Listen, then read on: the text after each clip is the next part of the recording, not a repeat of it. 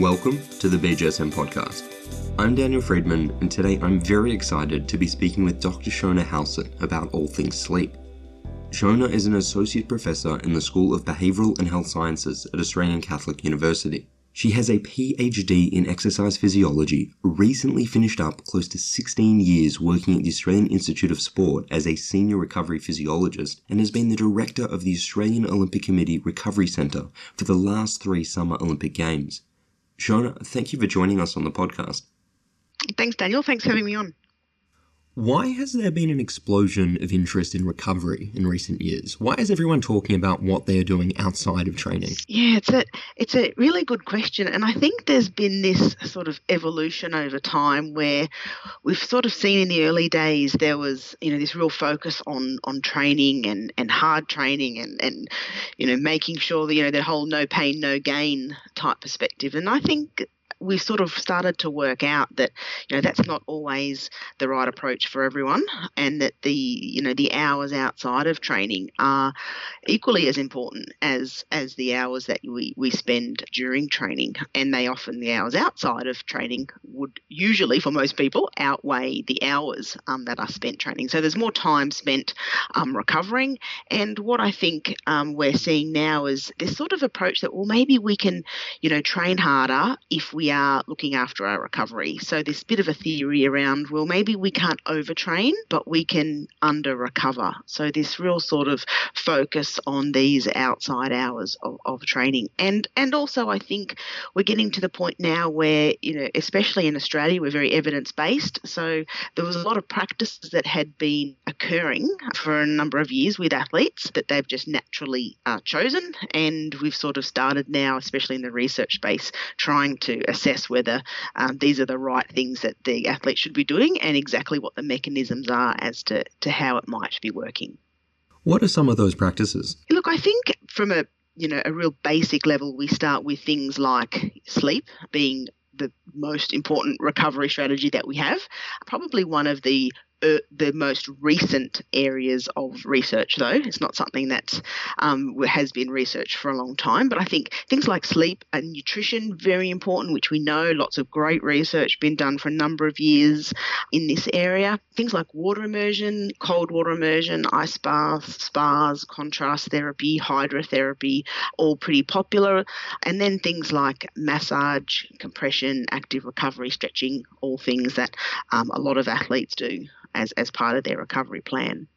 And out of all of these practices, what makes up the foundation of that recovery pyramid? Yeah, I like to think, when I'm talking to athletes about recovery and about things that they can choose, I like to say that, sleep and downtime and mental recovery, along with nutrition, sort of make up that kind of foundation of your pyramid, so the basis of your recovery. And it's not until you've done those things really well that you should really start focusing on some of the smaller, maybe less important aspects of recovery. So I do find that many athletes and many of us, I can appreciate the way that they think, is that they want the easy, simple, quick option. And sometimes it's things like obviously your sleep and nutrition that you need to make sure you have that basis there first before you go around and try some of these other types of recovery strategies. Not to say that the other strategies aren't important, but to make sure that you've got that foundation of recovery built on really around sleep and nutrition as your foundations. Why should we devote a third of our lives to sleep? Why is it so important? Yeah, one of the quotes at the moment that comes from Matthew Walker's book is that if we weren't meant to sleep a third of our lives, then Mother Nature made a very big mistake. And if you look at as a really simple way of thinking about it, there are things that are supposed to happen while we're awake, and there are things that are supposed to happen while we're asleep. And there's a range of almost everything to do with our biology runs on the circadian clock. Everything down to our immune cells run on a circadian clock. And essentially what we've been doing over time is shortening that amount of sleep. And that's certainly not what we were designed to do. We were designed to spend somewhere around 8 hours, although that's very individual, to spend somewhere around 8 hours of time asleep. And that's because there's lots of really important physiological and psychological recovery factors that occur during that time period. So it's actually, really critical for our health and our well-being, our mood, our mental health, not just our physical health as well. What is the average amount of sleep for an elite athlete or elite athletes at large? From our work that we've done over the years, on average, our athletes are getting about 6.5 hours of actual sleep. So spending a little bit more time than that in bed, but actually getting about 6.5 hours of sleep. Now, that can be, reduced from what we would like to see for a number of different reasons. There's lots of reasons that might affect why an athlete might not be sleeping the amount that we'd like them to. But it seems like, that's the kind of number as well that we see in some of the, general population statistics as well. So in general, most of us aren't getting enough sleep. And when we look at the data that we have in athletes, that's certainly less than what we would recommend, even though we know there's some individuals that, cope better with shorter amounts of sleep. And then there's some athletes that require, longer amounts of sleep. What is the recommended amount of sleep for athletes versus the general population? Yeah, that's a fantastic question, and I wish I had the right answer to it. We believe, and we don't have really any science to support this, it's just what we believe based on what we understand around the importance of sleep, is we think that athletes probably need more sleep than the general population due to the additional physical recovery requirements that they have. Having said that, I am a little bit reluctant to kind of put this 8-hour figure onto people, because I think that some people, as I said, can cope with less than that, and then there's certainly some athletes that would require more than that. So I think we're really looking for a range between somewhere around 7 to 9. Some people believe more than 9, but I guess when you look at the life of an athlete, getting more than 9 hours can sometimes be a challenge. So I think it's important to realise that there's a range, and we don't want people to get super fixated on a number and then become stressed when they can't or don't get that number. We want to encourage our athletes to be getting the amount that they need and to prioritise sleep. Is there a name now for the obsession about sleep?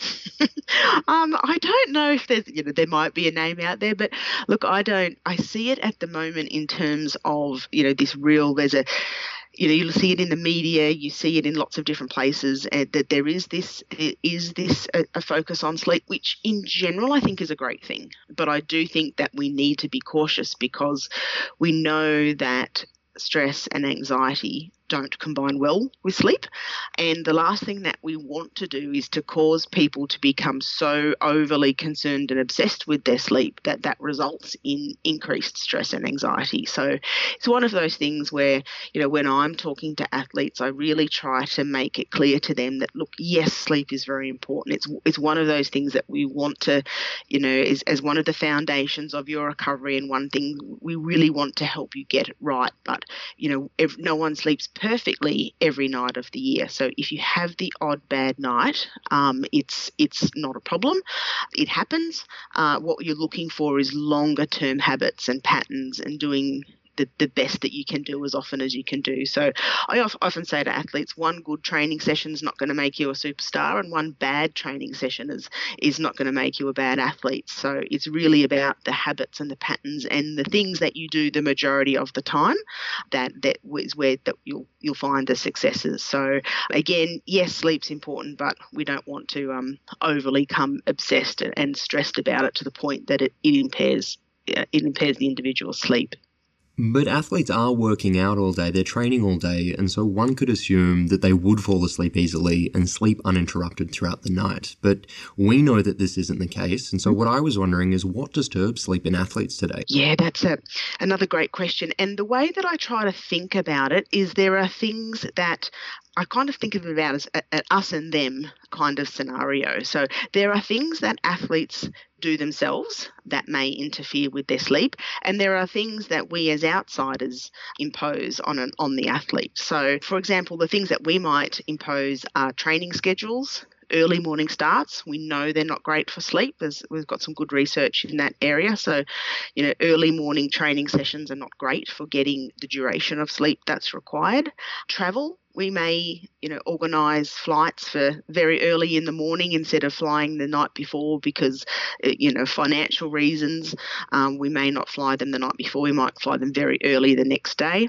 We know that competition schedules, in Rio, the swimming was late at night. In Tokyo, it'll be early in the mornings. So again, what an athlete would normally be used to is potentially changed due to the change in schedule.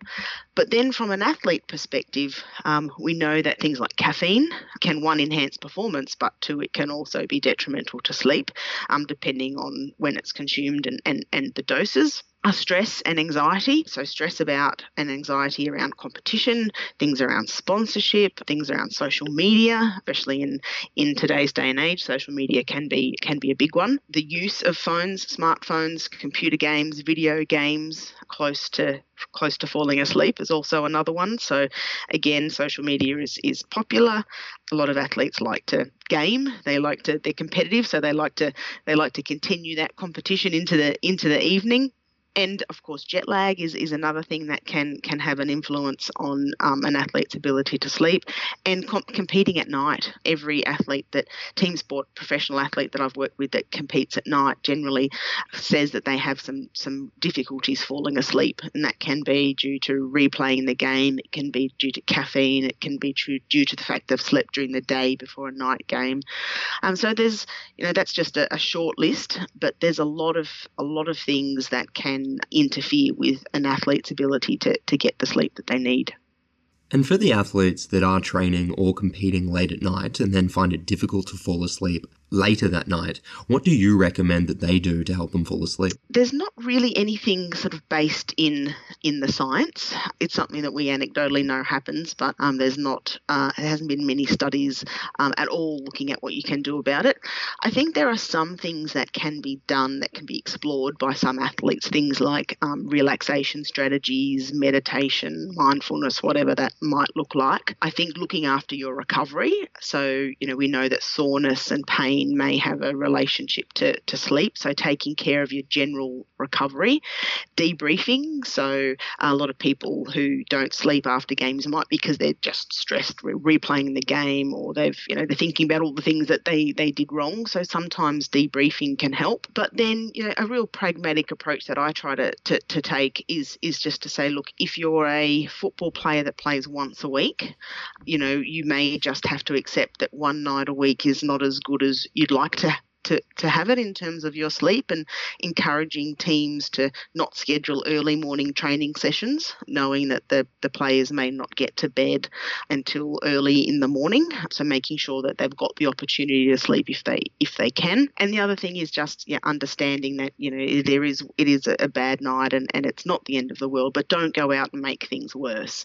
We know that alcohol is not good for sleep and not good for overall muscle recovery. So some athletes will say, well, if I'm not going to sleep anyway, so I may as well go out and have a few drinks. And the advice around that is that's certainly not a good time to sort of, one, be on your feet, and two, be out drinking. So I'm being a little bit cautious about that. So yes, there's some things that you might be able to try, but essentially let's not try and make things worse by doing some not appropriate behaviours for your recovery. And now if we look at it from the other side, does one bad night of sleep impact performance the next day? Generally not. So what we know from the science, and there's not a lot of literature out there in really elite athletes, but it seems to be that you need 3-4 nights of reduced sleep to have an effect on performance.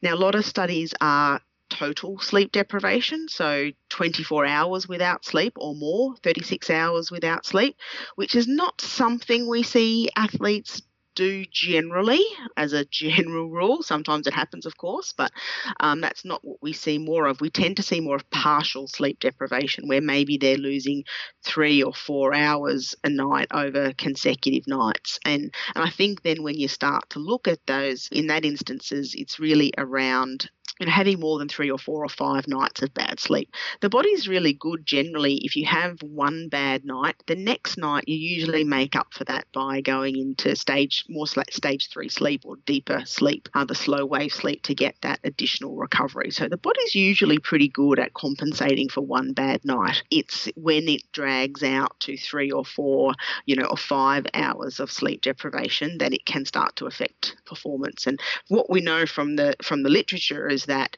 it seems to be the perception of effort that increases. So everything just feels harder, and that's one of the main drivers of poor performance. And I think even those of us who are not elite athletes, have never been and never will be, know what it feels like to feel uncomfortable when you've had poor sleep for a significant period of time. Everything just feels more difficult. And to make up for that sleep deprivation, is it okay for athletes to nap throughout the day? Yeah, so I'll try to give a non-scientific answer to this one as much as I can. I do like to sit on the fence with this one, but there's it's very grey around the napping area. So we know that naps have the potential to decrease sleep quality at night. So the idea behind a nap, though, is that if you are sleep deprived, the only way to overcome sleep deprivation is to sleep. So when I'm working with athletes who have very short durations of sleep, they might have early morning starts like our swimmers, the only way for them to compensate for the short sleep that they get is to have a nap during the day. And I think that naps then are an absolutely fantastic and very important thing. If I am working, however, with athletes who are getting the required amount of sleep at night, often one, they won't have the desire to nap, but 2, it's probably not that important for them to nap and may actually be detrimental to their ability to sleep at night. So if you are sleep deprived, nap 100% a great idea. If you're not sleep deprived, it's the thing to maybe consider avoiding. What are some of the key issues that you like to address when conducting a sleep history with an athlete or a team of athletes? The approach that I would normally take would be to do some form of objective monitoring with an activity monitor to give us some actual numbers on how they're sleeping, which I think is really good for an athlete to see what their numbers are, especially if you want them to engage in some behaviour change practices. So giving them some numbers and a report, an individual report, but then sitting down with them and talking them through that data. So I'm very, very reluctant just to give an athlete a report. The good stuff, I say, happens when you actually sit down with them and talk about things like exactly their history, what are their habits, what are their practices, is there something, what's the context of their life at the moment that might be causing any problems, what's their, what times do they have to get up in the morning, do they have problems falling asleep, do they have problems staying asleep, what's their room environment like. So it's all the little things that you don't get from the numbers that you see on a report that become important for helping work out how you can amend their sleep. I mean, having said that, some athletes, not that we see very many of these, but there are some athletes who genuinely have really great sleep, and we just need to just let them know, be very confident in what you're doing and just keep doing what you're doing. You can forget about this unless a problem arises. And however, what we do see is most athletes have something that they can tweak to try to improve their quality or their quantity of sleep. Shona, I want to be mindful of your time, but before we let you go, could you leave our listeners with your top tips for getting a better night's sleep? Yeah, look, I think my key things would be to try and create a good routine. Routine is really important. Bedtime and wake time as often as possible at the same times. So routine is such a fantastic strategy. And then what I like people to do is, if they've had a bad night's sleep, to actually sort of try and connect the dots. So what did I do? What happened the day before? What was my caffeine like? What was my stress like? What was my room environment like? Is there something that I can actually see that might give me an indication of where I went wrong? And then you can obviously look then for what changes can be made. But then I think on the whole, what I think is one of the most important things for people to get good sleep is just to prioritise sleep. I think most of us know that sleep is important. Most of us feel bad when we don't sleep. Most most of us enjoy sleep. It's not something that's, difficult or uncomfortable for most of us. It's just a matter of other things get in the way. And so making sure that, you don't watch that extra episode of Netflix, or you stop scrolling on Instagram at 11 o'clock at night. So it's just making sure that you're understanding that sleep is something that's very important for our physical and our mental well-being, and we need to prioritise it and really find ways to try and maximise your sleep as often as possible. And are there any specific steps within that wind-down routine that you prioritise?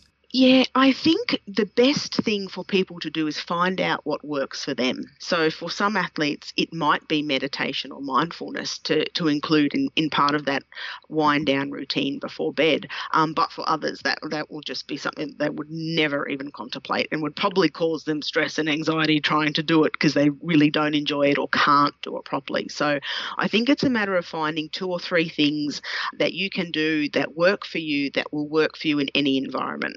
Whether you're travelling, whether you're home, whether you're staying in different accommodations. So that might be, reading a book for some people. It may be listening to a certain type of music. It may be having a shower and cleaning your teeth and then reading a book. It may be a series of things that people do. But finding out, I think, what works for you, what's comfortable for you, what's easy for you, and what's something that you know that you'll do on a regular basis. And I think the other thing to consider is that for many, and we see this in some athletes who are really good sleepers, 90% of the time, put them in an Olympic village around a World Cup scenario, and when the stress is high, that's when problems can arise. So letting athletes know, look, you may be sleeping well now, but try some strategies, try some things that you find might work, so that when you're in a stressful environment, you've got some tools in your toolkit to go to that you know are going to work for you and help you sleep in stressful environments. Shona, if our listeners want to continue this conversation, where can they find out more about your work and what you're up to? Probably the place that I keep most up to date is on Twitter. We're usually promoting the students' work, some of the research that they've done, conferences that we're attending. Also, the ACU, Australian Catholic University website has some information on projects and areas of research and expertise. Shona, thank you very much for your time today, and on behalf of the whole BJSM community, thank you for sharing your knowledge with our listeners. Thanks, Daniel. Thanks for the great questions. Thank you for listening to this BJSM podcast with Dr. Shona Halson. If you enjoyed this podcast, please share it with friends or leave us a review and connect through our social media channels. You can listen to a new clinically relevant BJSM podcast every Friday, and there is no better place to find them than on the BJSM app. As always, we hope you have a physically active day.